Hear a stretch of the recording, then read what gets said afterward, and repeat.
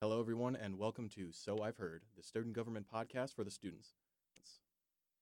Joining me today is Carrie Leonard, a graduate student studying developmental science. Hello, Carrie. How are you today? Good. How are you? I'm excited to be here. I'm doing great. So I guess we should just jump right into it here, okay? Alrighty. So you're a grad student in developmental science. Yes. Okay. Second year. Second year, okay. Your undergrad was not here, correct?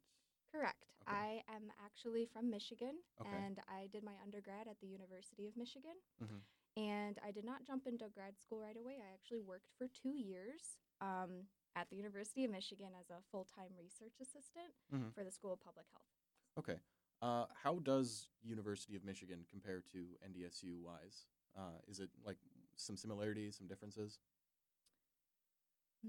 That's a good question. I do think about that often. I think it's pretty similar in the like pride of the school and the Mhm. bit of the culture. Michigan is a bigger school, so that's a big difference. Sure. The school feels pretty small to me personally, just because Michigan's very big and large. Mhm. So that's one big difference. But the research is pretty similar. They're both very into research, and yeah, those are some basic differences. Okay. But No, I was just kind of curious, yeah. I think a lot of the people that we meet at NDSU kind of have had their entire experience at NDSU. So, Oh, you know, okay. someone coming from the University of Michigan, you can kind of compare and contrast what schools are like. And I like to think that NDSU is kind of the more on the typical side of college life. You know, I Yeah. I don't think we're that necessarily outside the norm. Yeah.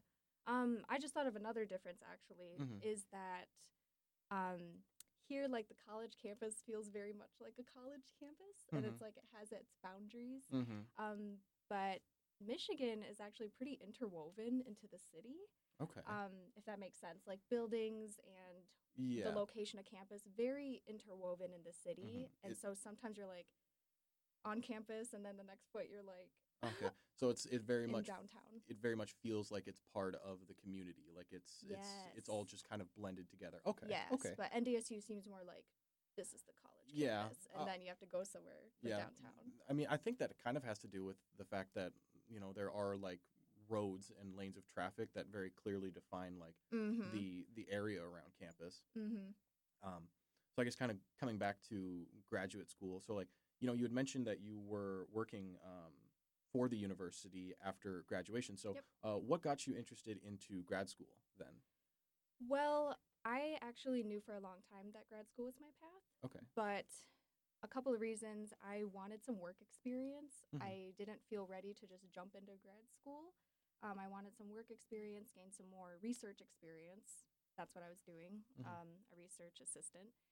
And I also didn't want the stress of applying to grad school while finishing up my undergrad. Yeah, I can understand. I don't know how people do it. I feel like for me, it would have been way too stressful and my performance would have been hindered. I was doing an honors thesis as well. Mhm. And so I just said, like, let's wait. There's no rush. Mhm. Grad school will always be there. So, but I did know that I was probably going to do that as my path. Okay. And there were a couple reasons for that. Oh, I guess I should mention my major in undergrad. I was about to What ask, I but did. I was waiting for a moment to kind of come in there. But yeah, like what was your undergrad major? Yeah, so I got my bachelor's in biopsychology, cognition, and neuroscience. That is one major. Okay, that's a lot of words I don't understand. Yeah, I So know. maybe you could. In the psychology department. Okay. So it's just a division of So psychology. you said it was biopsychology. Yep. Okay, so what does that look like then? Is it just analyzing the brain from a biological standpoint then?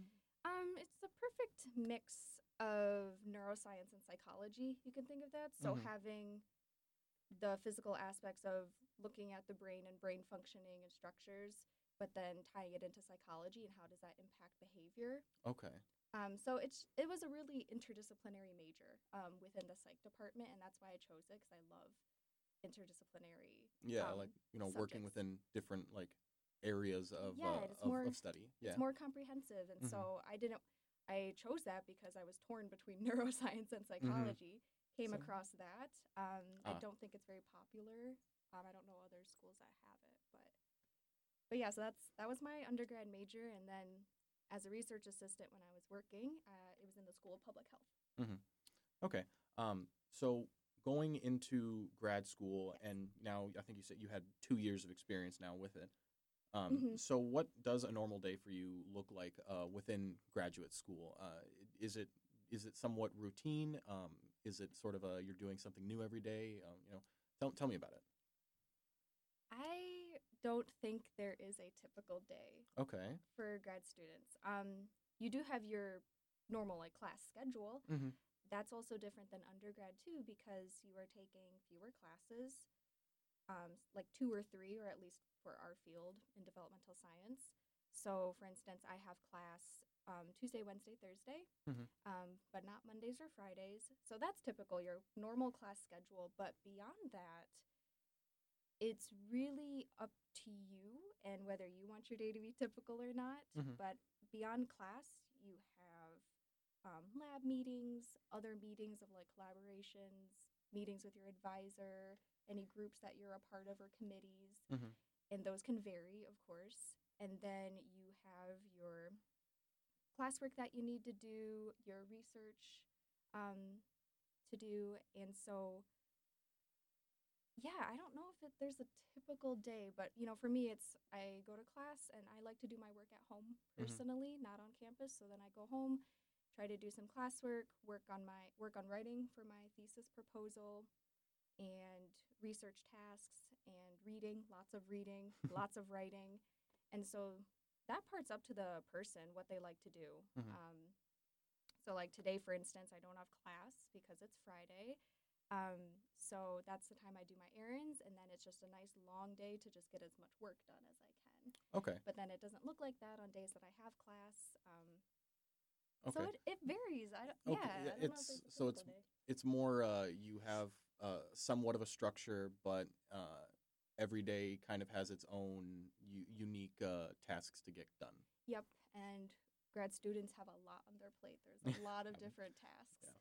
to No. do. Yeah. Lots of different things. Yeah. You'd mentioned that you were writing your honors your thesis. Yeah, Correct. for my master's For your thesis master. because Okay. I came in with just my bachelor's. Okay. I guess this is kind of segues into our next topic. So, what is your area of research, or what are you looking for or studying within developmental science? So I am working with Dr. Elizabeth Blodgett Salafia, and she is in the Healthy Eating and Body Image Lab, Okay. which is really cool. And that has, again, I have a pretty linear story of I knew I always wanted to research body image. Mm-hmm. So that is why I came here. I found her and loved her work, and so I said, I guess this is where Okay. this is where I'm going because I wanted to work with her so much. So my thesis, my master's thesis that I'm working on, is actually a collaboration with my alma mater, which is really cool. So I am looking at something called body challenges. I don't Okay. know if you've heard of that term. Is this similar to like I think it was a number of years ago? Like someone would take like a shot glass and put it up to their lips, and like it would be like the Kylie Jenner lip challenge, I Bingo. think. Okay, Yes. so Awesome. that's what you're researching then. Yes. It's never been researched before, honestly. Mm-hmm. It's totally a new field. There's no literature on it. That term body challenges, I kind of had to like come up with Okay. a definition. So But it's you're literally inventing the language as you're studying it too. It's that unknown still. yeah, seems like it. Really, Yep. that seems kind of like counterproductive then, because it seems very prevalent at least. Like the fact that I Yep. know what a Kylie Jenner lip challenge is should tell Yes. you that I think it does definitely exist, and it has been widely spread. And the fact that it hasn't quite been studied yet is a Right? bit odd. But I mean, if Right. there's a first time for everything. So Right. So that's why I feel excited about it. And so I'm looking at that and how do those challenges make youth? I'm interested in the adolescent life stage. hmm So how do those challenge impact youth and their body image? okay, And it was in collaboration with my alma mater. So it was this there's this really cool project. It's called My Voice, created at the University of Michigan, and it's also interdisciplinary. So the Mm-hmm. team involves people from like the med school, school of public health, etc. And what it is it is a text messaging service Okay. with a national cohort. So they have youth from all over the country, Mm-hmm. and they every week there's a set of questions on a certain topic, up to 5, and they text out these questions to the cohort Mm-hmm. and then get responses instantly. And these questions all revolve around their goal of wanting to get youth's real-time opinions Mm-hmm. on issues that matter to them. Okay. So it's like youth advocacy. Okay. So they want to take that information that they gather and impact policies for Mhm. youth, disseminate that information, and lift up the voices of this group that, sometimes isn't always listened to Mhm. because they're young. So it's a really awesome project. And when I left, I was like, I don't want to leave. I don't want to leave that project. So talked to my advisor, Dr. Salafia, and she was open to collaborating. Mhm. And so that's where I got my questions from. I created 5 questions around body challenges. Asked them what challenges do they know, where did they hear about them, have they done them, or know someone who's done them, and how do they make them feel about their bodies. So mine was all qualitative data because it's Okay. just open-ended responses. Yeah. But questions can be quantitative. You can put in a 1 to 5 scale. But mine were all qualitative, and I really love qualitative data personally. So yeah, that's the project I'm working on right now personally, but my advisor does some work with Barbies, Mm-hmm. and that's like her big thing is looking at Barbies and how does that impact Yeah. women's body Yeah, image. you had mentioned that earlier, and I was going Mhm. to ask about it. So, what is like the focus of using those Barbie dolls, or like what's the purpose of that in relation to body image? Well, I'm sure you don't need me to tell you that Barbies have a bad reputation. Absolutely. Yeah. In the media, Mhm. they, are definitely told that Barbies are bad. Don't let your daughters or sons even play with them Mm-hmm. because it can hurt their body image later on because the Barbie doll, very thin, not proportionate, Mm-hmm. not realistic at all, and not diverse, although they are changing that. Mm-hmm. So the research too that tried to explore that question, like does it harm body image, self-esteem, has actually been pretty mixed and isn't researched very much. Okay. So that is why my advisor got really interested in that. She wanted to add to the conversation, and it's a continual study. We're actually about to do a next wave of collecting more participants for it. But the work she has found in the past is actually that playing with Barbies doesn't really impact body image Okay. later on, like playing with them in childhood. Mm-hmm. She found no associations with body image later on. Okay. So that was interesting, and that seems kind of not what you would expect. Mm-hmm. So, yeah, that's her definite big project, and she has an eye tracker too, Okay. where So just for my Yeah. what exactly is an eye tracker? So it's this little thing attached to a thing attached to a computer, and it tracks where you are looking at on images, and Like- it creates a pathway Okay. or like a heat map of like how long you're looking at spots. Oh, okay. So it's Yeah. like a little device that kind of measures where your eye is going and Yeah. and can map that to a screen. Yeah. Okay. It's really fascinating. It's really cool technology. And so another part of the Barbie study is looking at eye tracking Mhm. of where people are looking at when they're looking at Barbies versus other dolls and toys, and then comparing that to their self-perceptions. Mhm. So, yeah, she just does a lot of stuff with Barbie dolls, and so I'm still part of that too, even though that's not related to my thesis. But Mhm. that's, I think, the great thing about grad school is that you can get a ton of different research experience. Yeah. Oh, I was going to take a Yeah. step back and kind of go a little bit bigger than body image, and kind of the way it's brought to the adolescent population of social media. Mhm. And I definitely believe that social media has an effect on people's self perceptions or their body image. Sure. And I For guess sure. Was that ever a consideration of part of your research, looking at not necessarily just body challenges, but also of social media interactions at all? That is definitely part of it because body challenges Mm-hmm. happen on social media. They Yep. happen on Instagram, Yep. Yep. especially. So it's not a literature I'm super familiar with. I'm still like learning about it, Mm-hmm. but it is media generally is part of the big three things that impact body image. So Okay. media, peers, and family Okay. are the big three things. And with social media and the progression of social media, Yeah. it's really important to have research keep up with that Mm-hmm. and learn about it. So I'm not an expert yet. I'm still learning, but I Okay. think social media is a special, I don't want to say special, but a particular place where these body challenges happen and body image can be Yeah. harmed by social media That. with Yeah. comparisons and everything. Yeah. I would agree that the pervasiveness of it all does kind of like get worse on social media because it is so easy to share something. And I don't think peer groups and family, the two other groups that you said, would be as willing to like share out these challenges. Um, but yeah, I would definitely agree that that social media is beginning to take more and more of an active role in our lives and Hmm. in influencing our decisions and our self perceptions. Yes. And Definitely. youth, especially, because Hmm. I think youth, adolescents are very vulnerable. It's a vulnerable time, Yeah, right? In you're general. yeah you're impressionable. Yes, and then, they grow up with social media too. Hmm. So that's definitely why I'm interested in it and also surprised that these things haven't been researched Hmm. before. But there is some research out there with social media use impacting body image or internalizing the thin ideal. Hmm.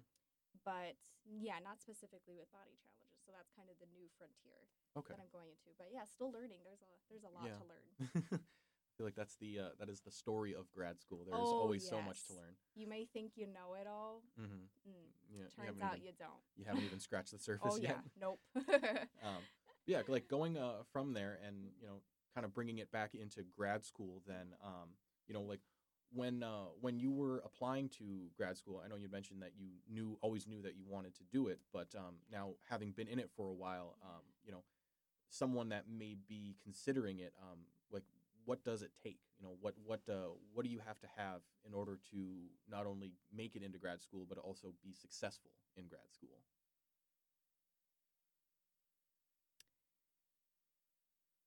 Actually, when I was applying and I was talking to people, getting their advice, Mm-hmm. a grad student told me that you needed three things to be successful in grad school, and that was curiosity, passion, and hard work. Mm-hmm.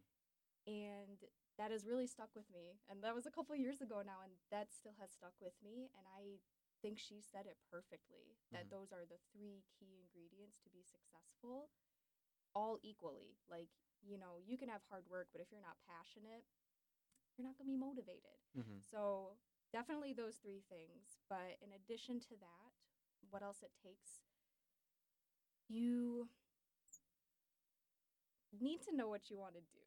Right. I should Okay. say. You need to at least, you might not have a very specific area of research that you're interested or a topic that you're interested in, but you need to have a general idea. You cannot be all over the place. You need to be focused and know that, hey, at least, I'm interested in development. So Mm-hmm. I've got that down, or like I'm interested in adolescence. So you need to have that focus and like at least have that path of Mm-hmm. knowing where you want to go down. And hmm, what else does it take? I would say it takes a lot of good time management skills. I feel like that's kind Yeah, of an I obvious answer. I think it's an obvious answer, but it's maybe one that it's so obvious it just sits right under your nose, sort of thing. Yeah. Because I feel like time management is yes, it is an applicable skill to everything, but I think because it is so applicable to everything, it can kind of get lost in some of those assumptions about what it takes. But I feel like definitely within grad school, it is like very key. You have, like you said, you have a lot on your plate every single day, and if you don't manage that time, and you don't manage those number of hours in the day, it'll get away from you, and it's going to be hard to get out from. So. Yep, and you won't get things done, and Mhm. that ties into you have to have a long-term vision. Like, you have to be able to ride things out because projects take a long time. Grad school takes a long time. My program's 5 years, and that's not even the longest. You could be in grad school for much longer. So that time management, knowing how to prioritize when to get things done, what's most important, but then still remembering that end goal or that Okay. end project or whatever, you need to be able to remember that so Mhm. you don't get lost Yeah. along the way. So you said it was a 5-year program. So is Yes. that does that include undergrad, or is that 5 years of graduate school? Oh, 5 years of graduate school. Oh, okay, If you're coming okay. in with your bachelor's. Oh, It, so it would be then like potentially 9 years without a bachelor's, or is that not necessarily applicable? oh, I don't follow. So You so so it. you need your bachelor's to Oh, apply, okay. right? So yeah, you have to have your bachelor's. Then it's 5 years if you're coming in with your bachelor's. Mm-hmm. If you're coming in with your master's already and just you want to get your PhD, that's typically shorter, like about 3 years. Okay. So it's just how much prerequisite have you've done to get to Yeah. that point? Okay. Okay. Yeah, so it can vary, but then of course sometimes it takes longer than what the program Mm-hmm. says. Their program is designed for 5 years, but when you get to those final stages, it might even take, it might take longer because whatever reason, bumps along the road with Mm-hmm. collecting data, etc. So that's what they say, but it doesn't necessarily mean you will Mm-hmm. graduate within 5 years. It might take longer, Yeah. or at least for our discipline. Okay. Well, it's definitely good information to know for anyone that would be like considering or Yes. thinking about applying for Yeah. graduate school. So. And that's also why it's really important to know what you're getting into because it's such Mm-hmm. a long time. You want to know that you want to do it, that you love the topic you're Mm-hmm. interested in. Yeah. Yeah. Yeah. I wanted to go back to a little bit earlier. You had mentioned that the advisor you had picked, that was the reason you came here. Yes. So um, what is that relationship like working with your advisor?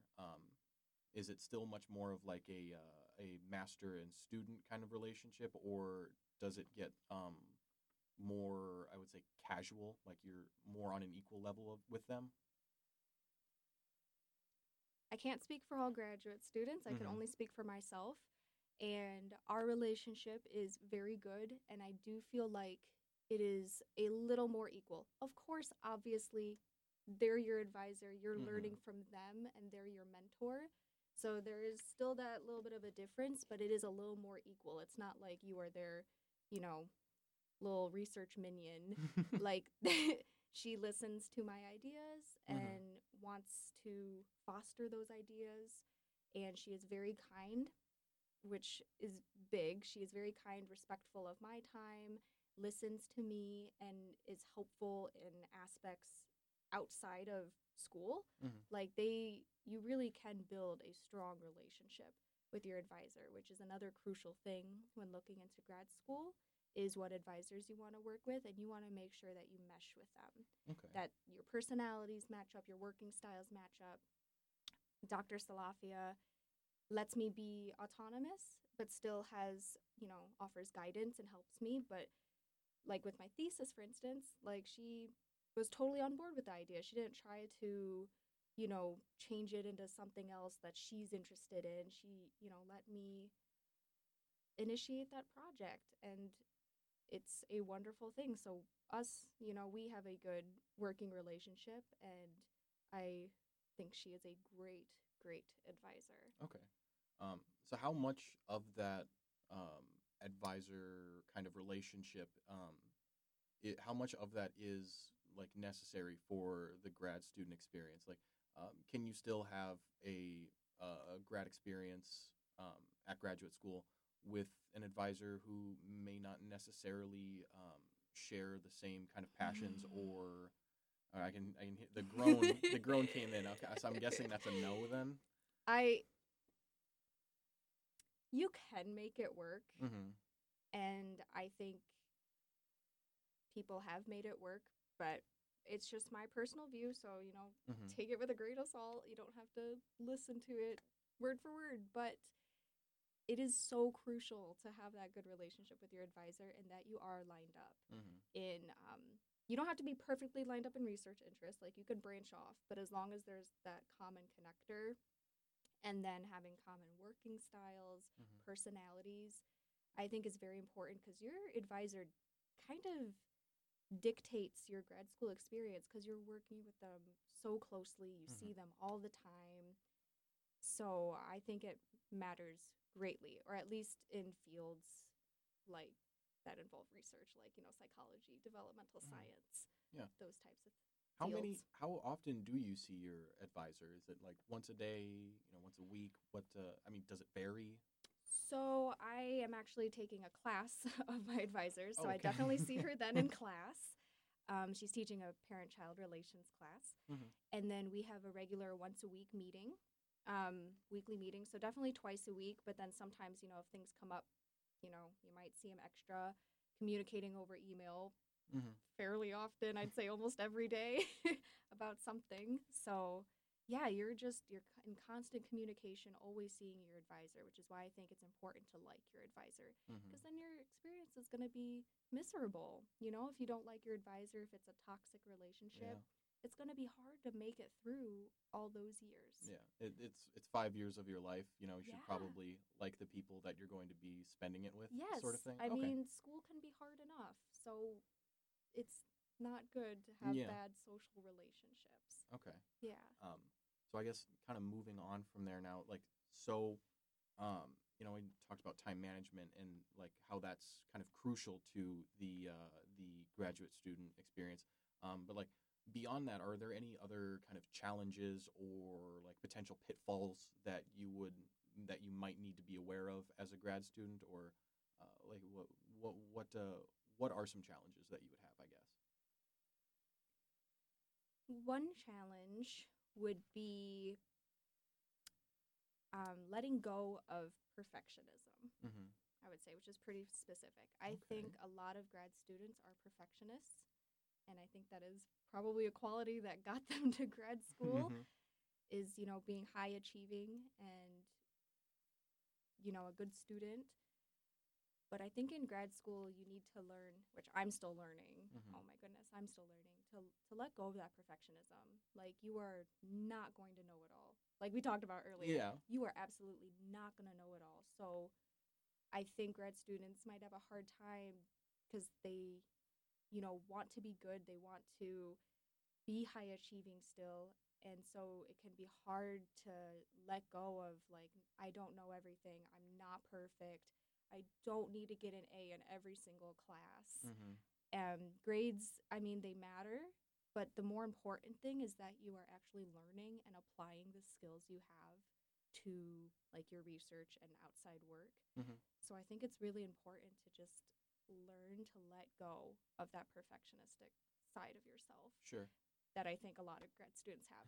Hopefully, not just me. Yeah. Well, I think that's probably some very interesting advice then, because you'd think kind of the opposite. You want to be the very best and the very highest achieving that you could be, and there's nothing wrong with that either. Hmm. But I think that is good advice that you're not going to have every answer to every question, and Hmm. it shouldn't be something to discourage you. It should be something to motivate you. Yep, exactly. And I think there is a difference between I want to be high achieving to get an A in that class Hmm. versus I want to be high achieving to learn and to Hmm. like know. Does that make sense? I don't know Yeah, if I even said yeah. that I think I how get I'm it. thinking it. Yeah, I think I get the point you're talking about. It's you're more concerned with what you've learned than a letter on a test. More or Yes. less. Okay. No, Yep. I think that's probably good advice for everyone too. Definitely. It, Yeah. you might have gotten a B on that exam, but if you did sit down and actually learn and be able to take that Hmm. material with you and apply it, then Hmm. that's definitely a win, and Yes. that should be something that Yes. you can be happy about. Yes. Just because I guess so. I guess summarizing it, it would be I would rather have an 88% and be able to apply what I've learned than get a 98% and just dump the information after I'm done learning it. Yeah, like just I memorized it so I could Mhm. do well and then forget about it. Yep, Right. I agree. That's a good Yeah. example. So I guess we'll cap it off here with the hopeful end of your graduate school. So when you do have your doctorate, correct? You're going for a Hmm. doctorate. So where do you want to go with that? Like where are you gonna what does the future hold for you? Well, I can never say what the future holds for me, but and my views are actually shifting right now too. So Mhm. traditionally, I expected to be in academia. I love research, and that's why I'm here. So I expected to be a professor and have my own research lab Mhm. and teach all that. But since I've been in the program and kind of learning more about that like private sector, the non-academic sector, Mhm. I'm a little more open and interested in other avenues because you don't absolutely have to be a professor just because you have a PhD. You could, or at least with developmental science, you could work for the government, you could work for, agencies, you could work for nonprofits, you could work for schools. And right now, I feel like that might be an interesting area to explore that might fit my personality a little Mhm. bit more, perhaps. So I can't say for sure, but I'm definitely open to maybe like nonprofits, for instance, Okay. is something I, really am interested in and care about. But it also just depends what's out there on the job market by the time I'm done. Yeah. So I'm open, and I think having a PhD doesn't have to funnel you Mhm. into a certain avenue like academia. You can have a lot of transferable skills, and having that PhD, I think, opens up a lot of doors for you, That's- doors that you might not know Yeah. existed. Say that's very good advice then, looking towards the future. So I guess we're gonna probably bring things to a close and wrap things up. Do you have any shout outs that you'd like to make, any events that you might have going on, anything you'd like the students to know about? Yes. Well, if you are interested in the research that I was briefly talking about here, you can check out the lab website. If Mhm. you search NDSU Healthy Eating and Body Image Lab, you can check out that website with recent publications, projects, what we're doing, and you could even perhaps be a research participant if you're interested. And then also, I guess, depending on when this gets released, but the parenting class that I was talking about, we are hosting a workshop specifically for student parents, and that's going to be next Friday, November 15th, from 11:30 to 1. We have posters out. You might have gotten some emails about it because we sent it out on listservs. So if you're a student and a parent and you want to learn how to navigate that world, like finances, parenting skills, where to find good resources, definitely come to that workshop next Friday. We would love to have you. Okay, very good. So that's the student parent workshop on Friday, November 15th at 7 o'clock. You said 11:30 okay, eleven to thirty. 1. So it's lunchtime. Okay, Lunch will be provided, and there are prizes as well.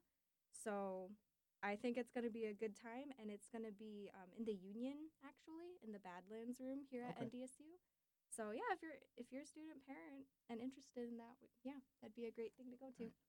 Well, thank you for coming on the show. It's been a joy to have you on and talk with you. Yeah, thank you so much. Yep. So I've been Jordan Nitch. She's been Carrie Leonard, and this has been So I've Heard. I will see you all in the next episode. All right, take care. Bye bye.